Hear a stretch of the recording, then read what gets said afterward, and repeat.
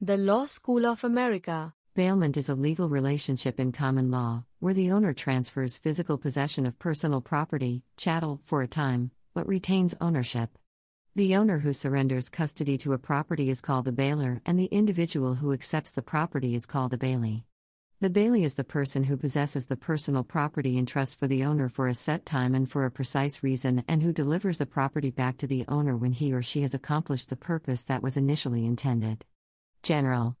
Bailment is distinguished from a contract of sale or a gift of property, as it only involves the transfer of possession and not its ownership. To create a bailment, the bailee must both intend to possess, and actually physically possess, the bailable chattel. Although a bailment relationship is ordinarily created by contract, there are circumstances where lawful possession by the bailee creates a bailment relationship without an ordinary contract, such as an involuntary bailment. A bailment relationship between the bailer and bailee is generally less formal than a fiduciary relationship. In addition, unlike a lease or rental, where ownership remains with the lessor but the lessee is allowed to use the property, the bailee is generally not entitled to the use of the property while it is in his possession. However, a lease of personal property is the same as a bailment for hire, where the bailee gains the right to use the property.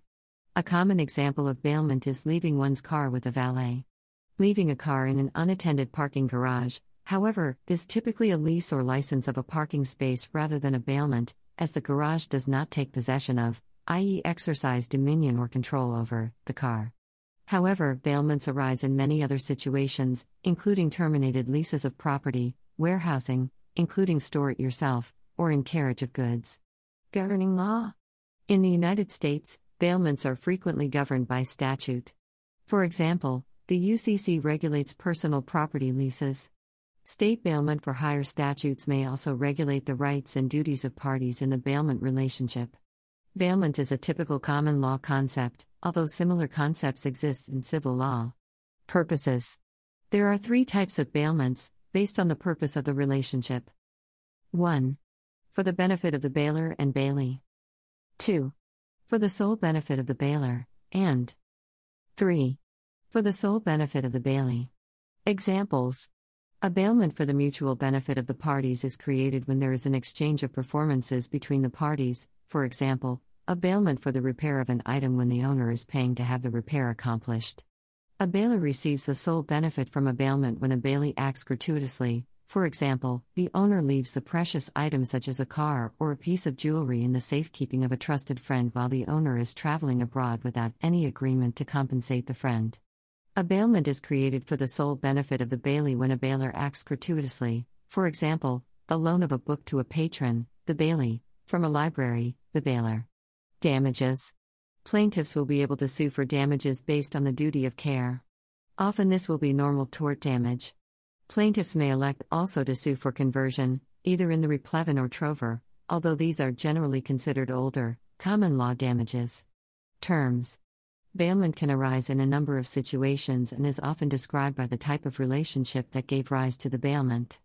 Two common distinctions are: for consideration versus gratuitous. If a person agrees to accept a fee or other good consideration for holding possession of goods, they are generally held to a higher standard of care than a person who is doing so without being paid, or receives no benefit. Consider a paid coat check counter versus a free coat hook by the front door and the respective obligations of the bailee. Some establishments even post signs to the effect that no bailment is created by leaving your personal possessions in their care, but local laws may prevent unfair enforcement of such terms, especially attended car parks. Fixed term versus indefinite term. A bailer who leaves property for a fixed term may be deemed to have abandoned the property if it is not removed at the end of the term, or it may convert to an involuntary bailment for a reasonable time, for example, abandoned property in a bank safe, eventually escheats to the state, and the treasurer may hold it for some period, awaiting the owner. However, if there is no clear term of bailment agreed upon, the goods cannot be considered abandoned unless the bailee is given notice that the bailer wishes to give up possession of the goods.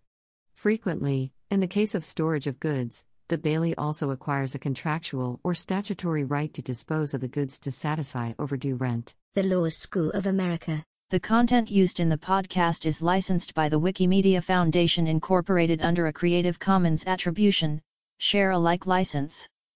The text has been modified for audio. The content of these podcasts is for informational purposes only and do not constitute professional advice.